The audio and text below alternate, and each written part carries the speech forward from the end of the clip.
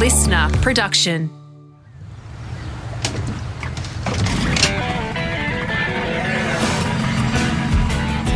Boating isn't a passing craze, it's a passion, a lifestyle, an obsession. And with near on 3 million boat owners here in Australia, the love is only spreading. Welcome to Hook, Line and Sinker's Boat Shed. I'm Luke McCredden, and with me Andrew Hart and Nick Dygan from the hit TV show Hook, Line and Sinker. In this series, we're swinging the doors open and inviting you in as we search for what it is that makes up a great boat and give you something to think about for choosing the right boat for you. We're diving deep into the detail around what makes up a suitable vessel and getting you confident for your maiden voyage. We're getting your hands dirty as we dive headfirst into the fascination of a project boat, and we push you to pimp out your ride to its fullest and probably go overboard with accessorising. It doesn't stop at powerboats. We'll take on the growing evolution of personal watercraft, kayaks and inflatables too. So come with us into the Hook, Line and Sinker Boat Shed.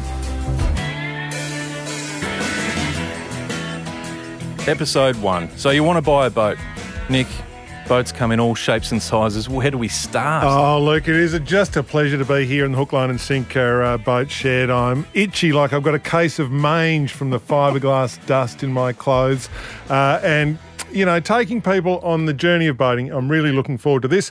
So you want to buy a boat? That's a very almost unanswerable question as to what is the right type of boat to buy. However, in the next sort of half an hour or so, we will try and mould that decision to some extent, Andrew. There's a lot of choice, to be fair to say. Oh, there's a lot of choice. I mean, next time you're driving by the water, just have a look out there across the range of boats. They come in all different shapes and sizes. Some are small, some are big.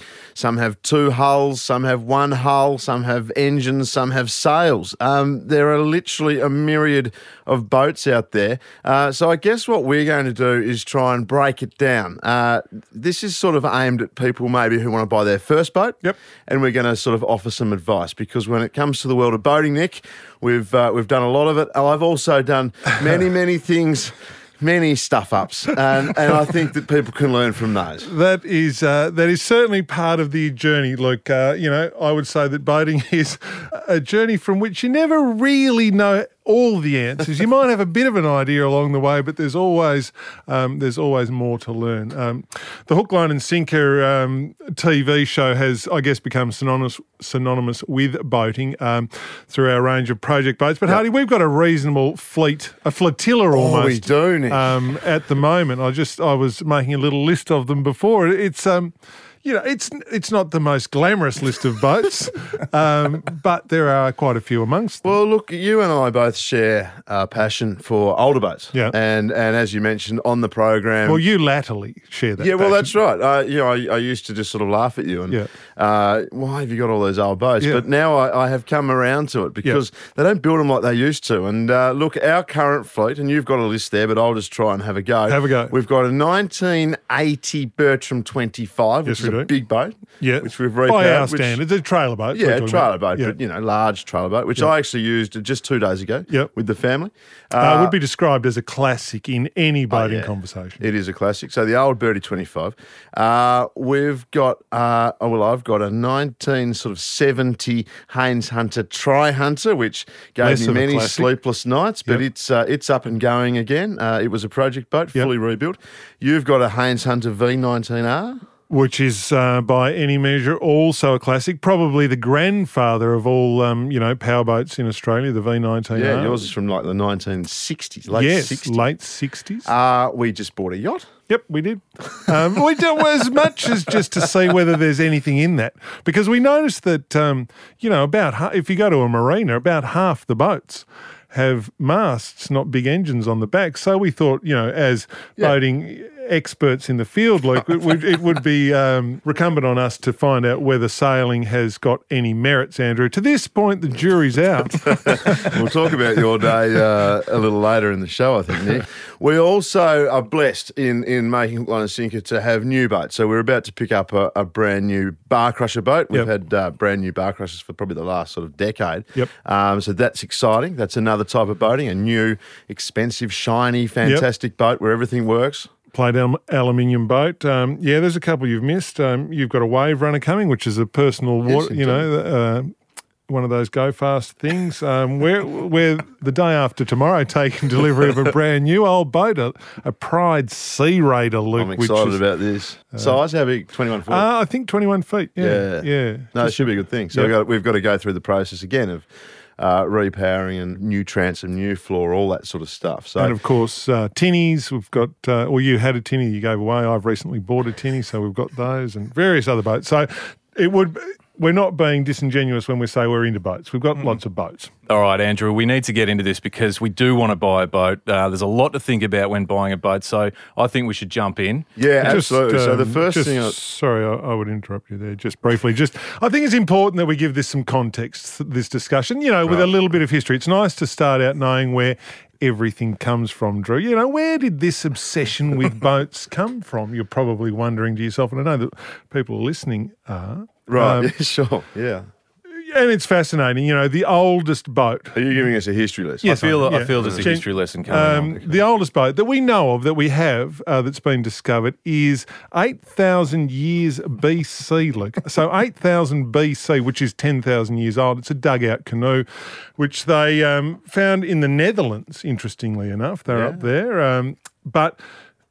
You might think, well, that's an old boat, a 10,000-year-old boat. Pretty old. But, pretty old. It is pretty old. However, there is good evidence to suggest that the first boats predate the first modern human beings. We're going back 800. Dinosaurs were running around in not boats. Dinosaurs. That's stupid. You've been watching the Flintstones. No, take that out of your mind. But Noah. Say almost 1 million years ago, 800,000 years ago or thereabouts, Homo erectus, who, if you're looking for a reasonable approximation of Homo erectus, Luke, have a look at Andrew. So he's an ape, but he walks upright. He doesn't necessarily have the power of language, but... And the Homo erectus was sailing around in boats. Oh, he's a very keen sailor, as it turns out. Out of the cradle of humanity, out of 800,000 years ago. So that's when Homo erectus has come out of Africa, basically. Yeah, sure. Now, there are some ice ages where the sea level went up and down, and maybe he walked a lot of the way. But there is compelling evidence to suggest that when he got to about Bali, he needed a boat. He must have had a boat. Couldn't swim to get further sort of east than that. Wow. And so he did. And so we're talking 800,000 years ago, which is 600,000 years, more than 500,000 years before Homo sapien appeared on the earth. So that's pretty...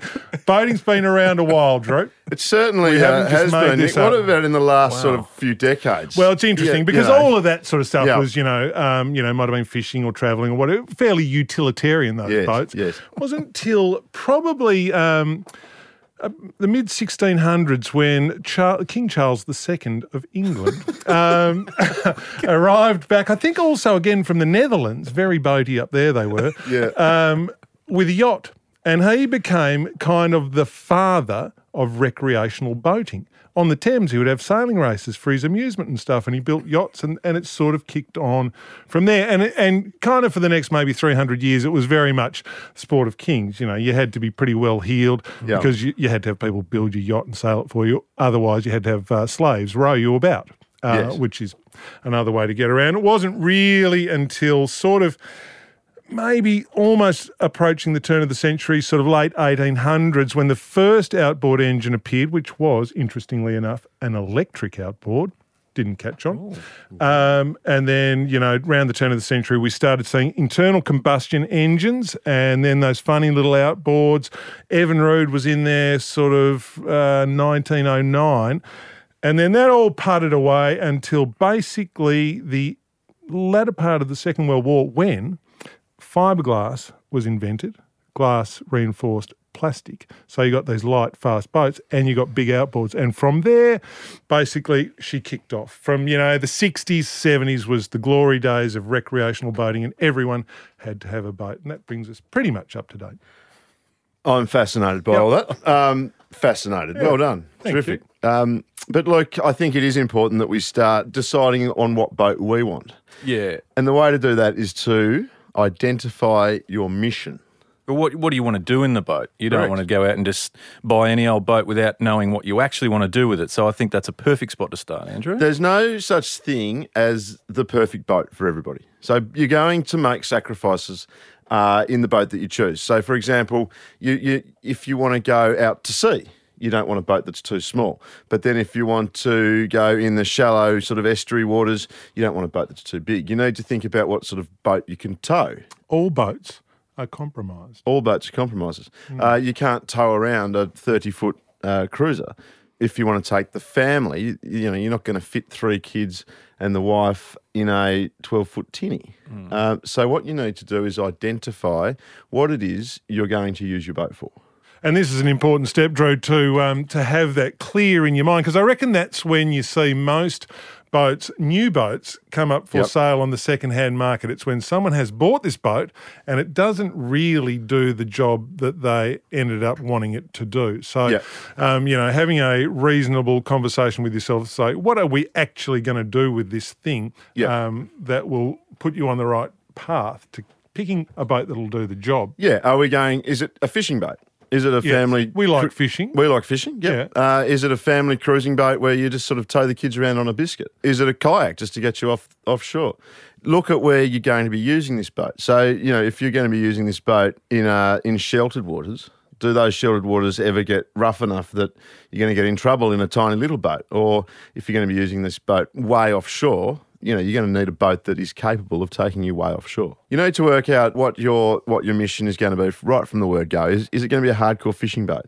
Are we going to be out over the continental shelf chasing swordfish, or are we going to be towing the kids around with a biscuit and maybe flicking a prawn for a few flathead in sort of shallow waters? So all these sort of decisions need to be made before you start looking at a boat, I would say. I think there's a process of elimination there too, Andrew. Maybe making lists is probably a good idea when it comes to all this sort of stuff, and working out where you live, what's around you, where you're going to be launching this boat and using it the most. Yeah, so once we've worked out what we want to do with the boat, who is going, then we can start to narrow down our choice. And I guess then it comes to how big a boat is right for me.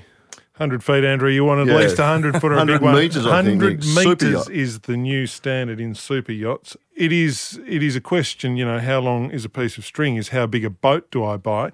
What you are governed to some extent by is, where you're going to use this boat. I recently, over the course of the summer holidays, purchased a 12-foot tinny Luke for the princely sum of $750. And I bought this boat and thinking, this will be a good little boat. I'll use this in certain states. Maybe I'll go and check my cray pot in it, maybe take it up to the river and we might do some floundering out of it, that sort of thing.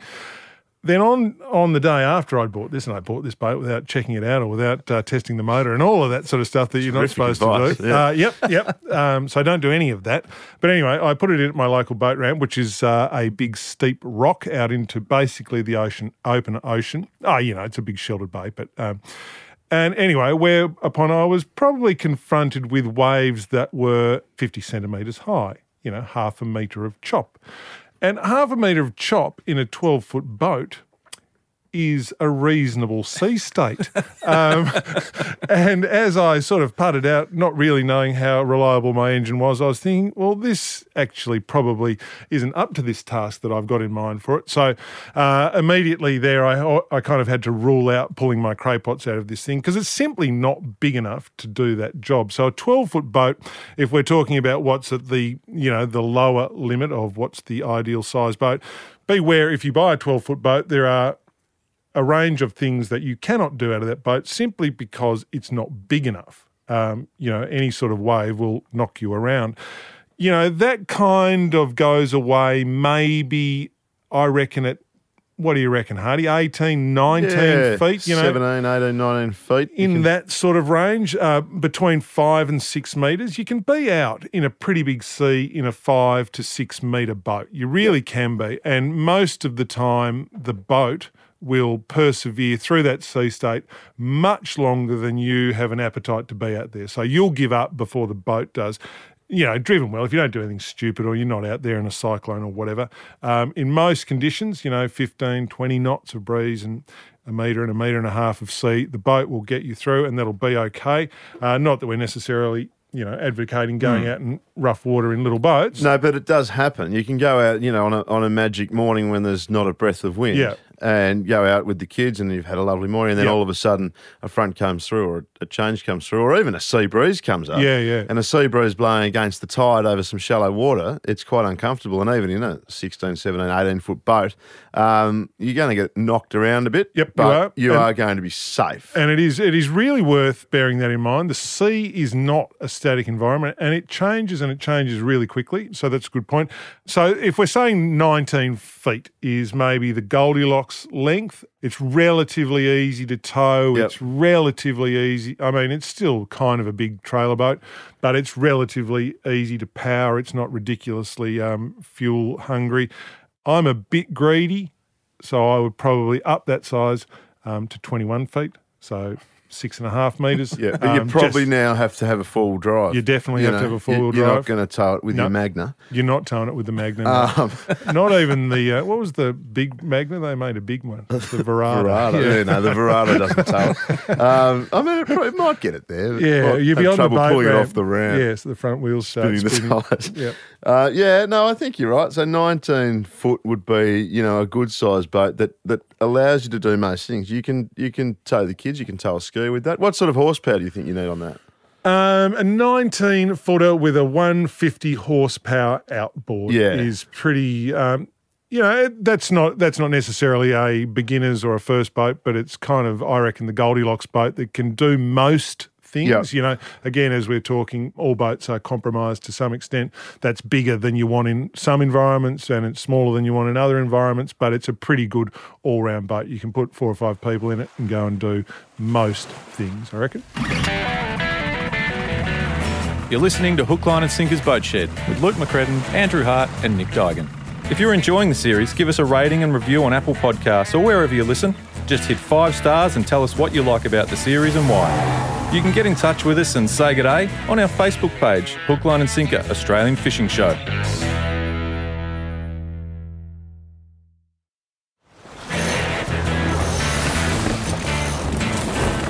Now it comes to buying this boat. How much are we looking at? A lot. Well, if you ask Nick, it's in the hundreds of thousands.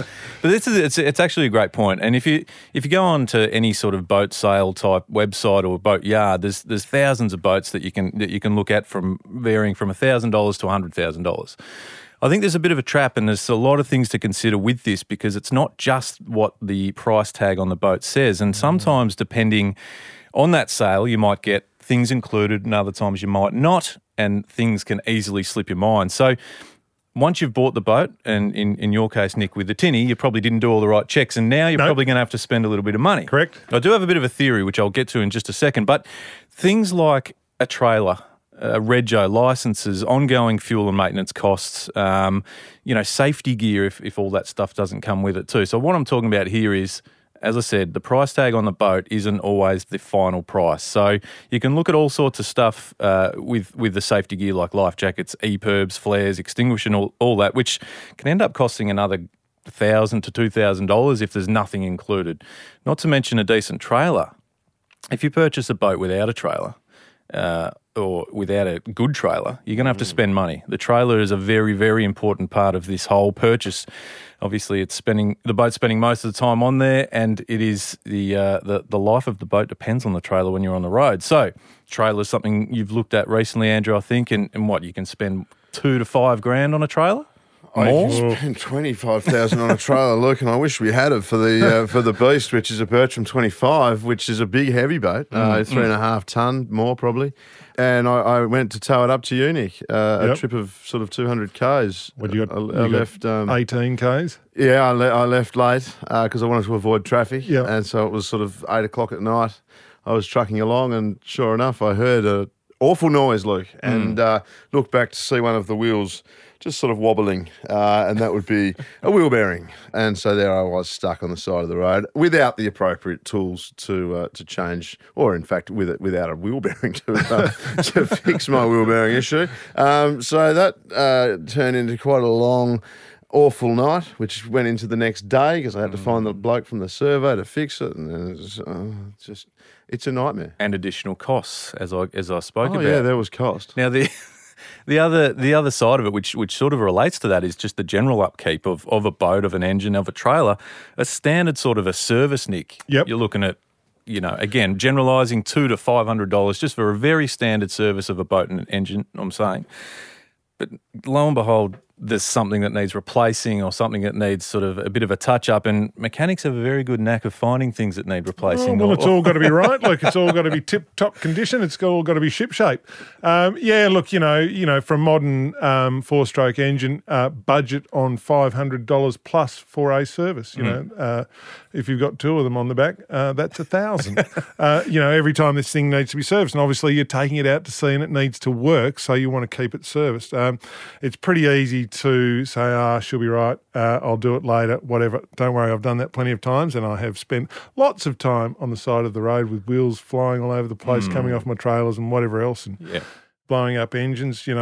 Like you say, the price of buying the boats, like for example, this thing we're buying in a couple of days' time, the Pride Sea Raider, Huddy, which is 6.5 metre boat. Yep. Big boat. Solid boat. Big, solid boat. Solid. So this is more like a $10,000 boat. Yes. And you can pay, what does that cost you new? A brand new one of those, you could pay, $180,000. $180,000. So Correct. there is a massive range. And, picking the sweet spot there, because obviously our $10,000 boat is going to come with some ongoing costs. Yes, probably. Yes, exactly. Some things. We've been in it long enough to know that, when you buy the cheap boat, people will tell you there's no such thing as a cheap boat. Sometimes you get lucky, but mostly you don't. So I'm going to end my little budget chat with a bit of a theory. Okay. Feel free to jump in. No, If your absolute maximum budget that you want to spend on a boat is $50,000, I'm just putting it out there as $50,000. $50,000. My theory is to only spend a maximum of 85 to 90% of your maximum budget. Okay. So at in that, $50,000 we're buying for $45,000. Is that what we're saying? well, what I'm saying is if that's your maximum budget of $50,000, don't spend more than 45. We keep $5,000 in the old Because I skyrocket. guarantee you'll need slush it. fund. Yeah. It's not bad. Very difficult to do because what you'll actually do, Luke, is you'll spend $55,000 or 60. But I can see the point you're trying to make because you don't want to buy a boat which then you can't use because you can't afford to use it. Yeah. You don't want to buy a boat that is sucking you dry just to pay for it. Yes. And then you've got to go and put fuel in it. You've got to, as you say, register it, put all the other gear in it. And because all that will happen is you won't use the boat. No, and you'll come to resent this great you'll thing hate that the boat. takes up all your garage space and that you despise because it's taken all your money as well. There's another guarantee, and that is something we'll get into later on in this series, is that even if you've bought the boat, there is going to be something you want to add to it at some point. Oh, no doubt. Boats are a work in progress at all times. They are never, ever finished, never, ever done. But that shouldn't put you off. No, it shouldn't put you off from buying Not one. at You all. should buy a heap. Buy heaps. Yeah, buy heaps of boats. And, there are plenty of people. Most boats are for sale. Everything's for sale for the right Certainly price, isn't it? most yachts are for sale. We found that out. And the thing about boats too is everyone who's got a boat wants another boat. Yeah. As soon as they've got the boat, they want to go bigger. It's just, if you talk to someone, a rich little man who's got a 65-foot brand new boat and who's just spent $2.3 million on it, he's going to want a 71-footer. It's just the way boats are. And, if we've got our 19-foot boat, we will strive to have a 22-foot boat, in 3 or 4 years' time. It's just the way boats are. So, but that's a fun part of boating. You can always move up from your 12-foot tinny, up through the range. That's exactly sort of what we've done. Yeah, and look, as I was saying, there are plenty of places to get them. You can buy new, you can buy, as I tend to find myself doing, Andrew, buying used, which is an interesting space. The used boat space, obviously, it's a bit like used cars, I guess, except there are far fewer of any given make and model. So, you don't get the same kind of range to choose from. So if the boat you like comes up, you might be stuck with that particular one. We had an interesting circumstance recently where we were trying to buy a 23-foot Shark Cat, a bit of an old classic. And it was interesting to see, what came onto the second-hand market. We watched for maybe, 3 months, I suppose. There wasn't much about, was there? There was a couple of absolute ones that needed new engines, basically. Yeah. There were no decent examples of them. No, and a good one, it might have still been 40 years old. A good one was 80 grand and a terrible one was 10 grand. So, there is a huge range in second-hand boats and they're not all the same. Don't be fooled into thinking that just because it's the same kind of boat, it will be as good as a, one that's a bit more expensive and that's been loved and looked after. Buying used, Hardy, obviously you can, I would say at the top of the sort of used, the good used ones tend to turn up on internet sites for which you pay, such as boatsales.com.au. That tends to be your upper echelon, generally speaking, of used boat. And then we kind of migrate down, and Gumtree is often the place that you find your more bargain basement models. And it should be pointed out, you've sort of touched on it, Luke, but if you buy a boat from Gumtree or from the side of the road, just make sure that it's going to be safe to use, particularly fiberglass boats. They've got wood inside the fiberglass, which can be rotten. And, literally the transom can fall out of the boat and you can be in all sorts of trouble. There's a really interesting thing that's just happened, I think, in the last few weeks in Tassie, where the state regulator there, Marine and Safety Tasmania, have cancelled the registration, I believe, of some old boats that turned up in service workshops or something that were the people servicing said that this boat is not fit to go to sea. So the regulator actually came out and cancelled the registration of some of those old boats. So beware if you are, as you say, Hardy, buying off the side of the road, that your boat isn't a death trap, because it does happen. If you have a catastrophic failure, if the transom rips out of your boat, the thing will sink like a stone. Yes. And that has There happened. was a tragedy not that long ago in Tassie, which has sort of brought that on. And there's no legislation at the moment that means you need to have a boat inspection. So, if you buy an old car and you need to get it registered, it needs to go over the pit and the mechanic's got to look at it. Yep. Even if you buy a trailer and you want to re-register it, it's got to pass certain checks. There's no such thing as that for boats at the moment. So you can buy a boat that the engine's about to fall off and register it and go boating. So that you need to think about that anyway. I have done it. I have bought one with a massively soft transom. It's very upsetting, and you've bought it. Any sort of cooling off period is gone. Yeah. So I guess the advice you would give there is to take somebody at least who knows something about boats, who can give it a bit of a once over. It's difficult. There aren't heaps of people who are qualified, who marine surveyors or whatever, who you can pay to go and look at a Gumtree boat on the side of the road. They're probably not going to do that, or the cost of doing that might be prohibitive. But just grab somebody who knows something and get them to give it the once over with you, because it's a bit of a minefield. So second-hand boats feel free, but go into it with your eyes wide open. Yep. I guess that's what you say. Yeah. And look, there are some great boats out there, are. second-hand. Obviously, boats like anything else depreciate. So a $180,000 boat 3 years ago might be $100,000 now. So, you can buy well. On the flip side of that, there's nothing quite like walking into a boat showroom or the boat or local boat show and seeing the brand new, shiny, flashy, all the new bells and whistles type setups. Sure, the price tags are probably a touch higher, Andrew, but there's it's a pretty exciting time to get your hands on a new boat. That new boat smell. It is very exciting. And look, we've been fortunate enough to have a few new boats over our journey. And look, the good thing about a new boat is that it's reliable. It's brand new, so everything works. The wiring all works. The engine's going to work. It's in fact under warranty probably. Warranties. So if anything happens, for the first 5 or 6 years, it's just going to get fixed on warranty. But in reality, it will last you a lifetime. If you buy a new boat now and you look after it, it will last you. It will see you out. The engines are so reliable these days.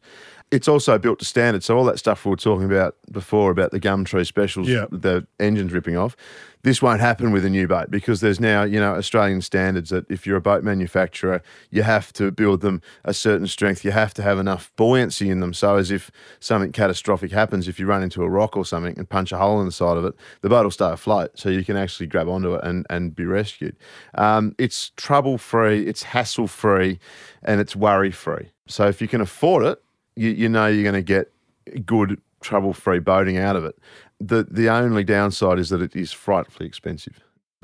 New boats are expensive, but if you can afford it, you will probably save in the long run. Yes, I think that's probably reasonable advice. I think you probably will save in the long run. The point you make about, the reliability of these things, a typical really keen boater might put on 100 hours a year in their boat. Maybe that's at the upper end, people putting on 100 hours a year on their boat. We're about to buy an engine that's got 4,500 hours on it. So how many years of boating does that add up to, Luke? I'm not too sure, but it's a few. So yeah, it's a lifetime of boating, isn't it? And if you buy new, and then if you want to move up, you'll get good resale for your new boat.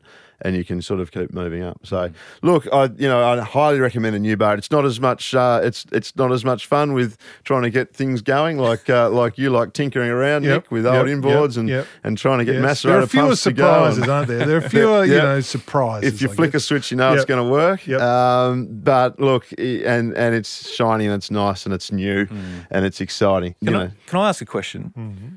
Boatyards or online? Where should people be looking first and foremost, or is it both? I think you'll look both anyway, but it's always very entertaining to go have a look around the boatyards. There are some great boatyards. We're sitting in Melbourne today, and there are some awesome boatyards here in Victoria. There's a brilliant one down in Gippsland, Hardy, that's got 1 million old boats in the yard there. There's there's some good ones here. So I like to go and have a look around. There's nothing like actually touching, feeling, seeing the boat in the flesh, and you get an idea of its dimensions and, what you might do with it and what features you might want to add to it, whatever else, and you get some ideas from looking at them. So definitely I would counsel people go and look at them, look at as many as you can. And we stop at marinas. If we drive past a marina, we generally stop and have a walk around the jetties and just look at the boats. And the more you sort of look at them, the more idea you'll sort of get about what sort of boat you want. But like you say, there are, online is so good these days. There are plenty of photos, and people are generally speaking, if you approach them about their boat, they'll have another 100 photos that they'll be more than happy to email you and whatever else. So, you can do quite a bit of the research before you get there to eyeball it. But I would say the more you can look at, the better. One thing I guess is the engine side of things. Big part of a boat. Yep, unless it's a yacht, less big parts. Or a rowboat. Or a kayak, I guess. But, the conversation around two-stroke and four-stroke, Nick, there's a big difference there now. Well, yeah, sort of. I guess, less so now probably than a little while ago. When outboards first turned up, they were almost invariably two-stroke because that was a good way to get a lot of power out of a relatively small package. The problem with them was they put a lot of fuel and unburned oil into the water, which we have come to kind of recognise is not such a great thing. So nowadays, the vast majority of modern outboards are four-stroke, which means they don't put lubricating oil into the water, and they've got clean emissions in line with a car. They can sell them in California and stuff like that, which is very strict emission regulations. Sort of Evinrude is about the only one that's gone down the two-stroke road, who still make a two-stroke, and there's pretty complicated or pretty complex machines, and they seem to be able to they can meet all the emission regulations as well. Most modern boats will give you an indication of what's appropriate amount of power. Outboards are sold obviously in horsepower graduations. A little one is 2 horsepower and a great big one's 50 horsepower, 425. So there's a reasonable bit of choice there. You can also, if you want to, go for, inboard power. You might have a little diesel engine up the front driving a shaft, or there are inboard outboards, which is an engine often, sort of based on a car engine driving a leg. So that's quite a popular method of powering up. But, the most simple thing is a tiller steer outboard that you basically clip to the back of your little boat, and then you basically add complexity from there. So, and as you add complexity, you add cost and you add, I guess, the potential for things to go wrong, maintenance issues.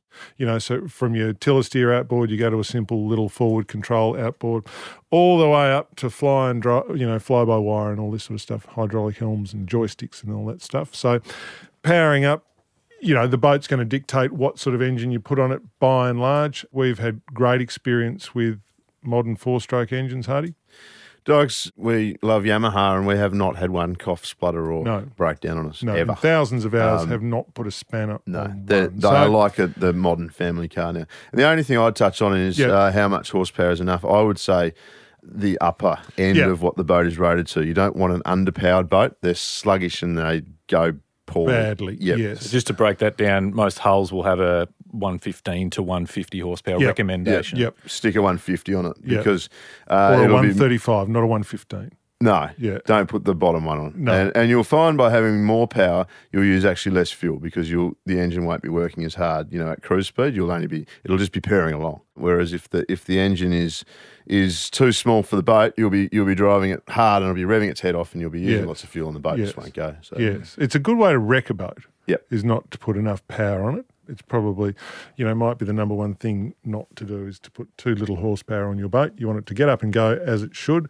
with a bit in reserve when you need it, Luke. Yep, good. And For just showing go off. fast. Yeah, just mash the throttle and head for the hills. Very good.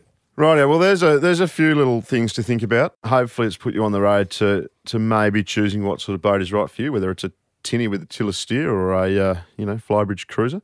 You will need to know a little bit about the rules of boating. Yes. And look, I'm very knowledgeable in this. A little bit is the operative No. word. I actually did a course which you guys haven't done. I know you haven't done. I'm a fully qualified coxswain. Sluice. What? I'm a fully qualified coxswain. Okay. Coxswain, yeah. I actually went and did a course. Online. Very No, proud no, about no, it, isn't no, he? it wasn't online. Is it online? No, it wasn't online. I achieved it was a restricted coxswain. Yeah, So but you're not allowed to if I drive. go back and do a couple more days, I get my full coxswain, which allows me to go So he's boating not and fully be skipper qualified, Nick. all Yes. the time. So anyway, look, Confidence but inspiring. in the coxswain's course, you learn lots of things, but even you will need a boat license in most states around. I think so. Australia. Northern Territory, not. You maybe don't not. need anything up there. No, you just go just for your a life. six-pack. Yeah. But you will need a boat licence and things. I'm going to test your knowledge, Luke and Nick. Oh. And look, this Really? starts easy. Okay. What's the left-hand side of the boat called, Luke? Port. Port. Very good. Is this Andrew's Coxswain's This quiz? is. I mean, I could do this course Okay. Well, online let's if just it's that easy. say, where's the stern? Oh, that's interesting. That's the back of the boat, Andrew. So Where's aft? that's the back of the boat, Andrew. So Okay. And look, what's the left-hand side of the boat? No, ask that one. Right-hand That's, side of the boat. yeah. Luke? Oh, sorry. What was it? The Starboard. right hand. Okay. Yeah. Luke, what's a gypsy wheel? Oh, okay. Nick? Oh, really? It's on an anchor winch, Andrew, and it turns and it will grip rope and potentially chain also. Okay, very good. Luke, what's the pitch of a propeller? The pitch of a propeller is it's got to do You with the want me to- blades. You've got a bit of a coxswain. You need to go and do All a right. coxswain's So course. you might need to go Luke. down to The online cabin course. boy. Andrew, the pitch of the propeller is the distance it will turn if turned through a substance like butter. Right. What's a cardinal marker with two arrows on the top of it, both pointing up? Deep water to the north. Or is it trouble to the north? I think it's trouble to the north. Oh, I think. Do you think? Coxswain. And look, if a ship is backing out of port going astern, Luke, This one's for you, Lucky. how many toots of the horn must it give? Definitely 3. Yeah, I'd say maybe 3. But anyway, So- all this sort of stuff you will need to Very, know. very good. Thoroughly enjoyed that. Let's hope Yeah. we do that again. Well, I'm glad we covered that, Andrew. Well done on your qualification. The beauty is the next episode is all about the choices around the specific boat that you're going to choose. And it covers all sorts of stuff from the engine to the hull to the size to the cabin or console. Lots of variables. So that's all coming up in the next episode of Hook, Line and Sinker's The Boat Shed.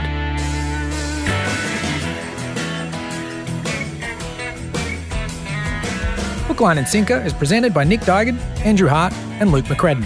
Produced by Dave Zwolenski. Audio production by Darcy Thompson.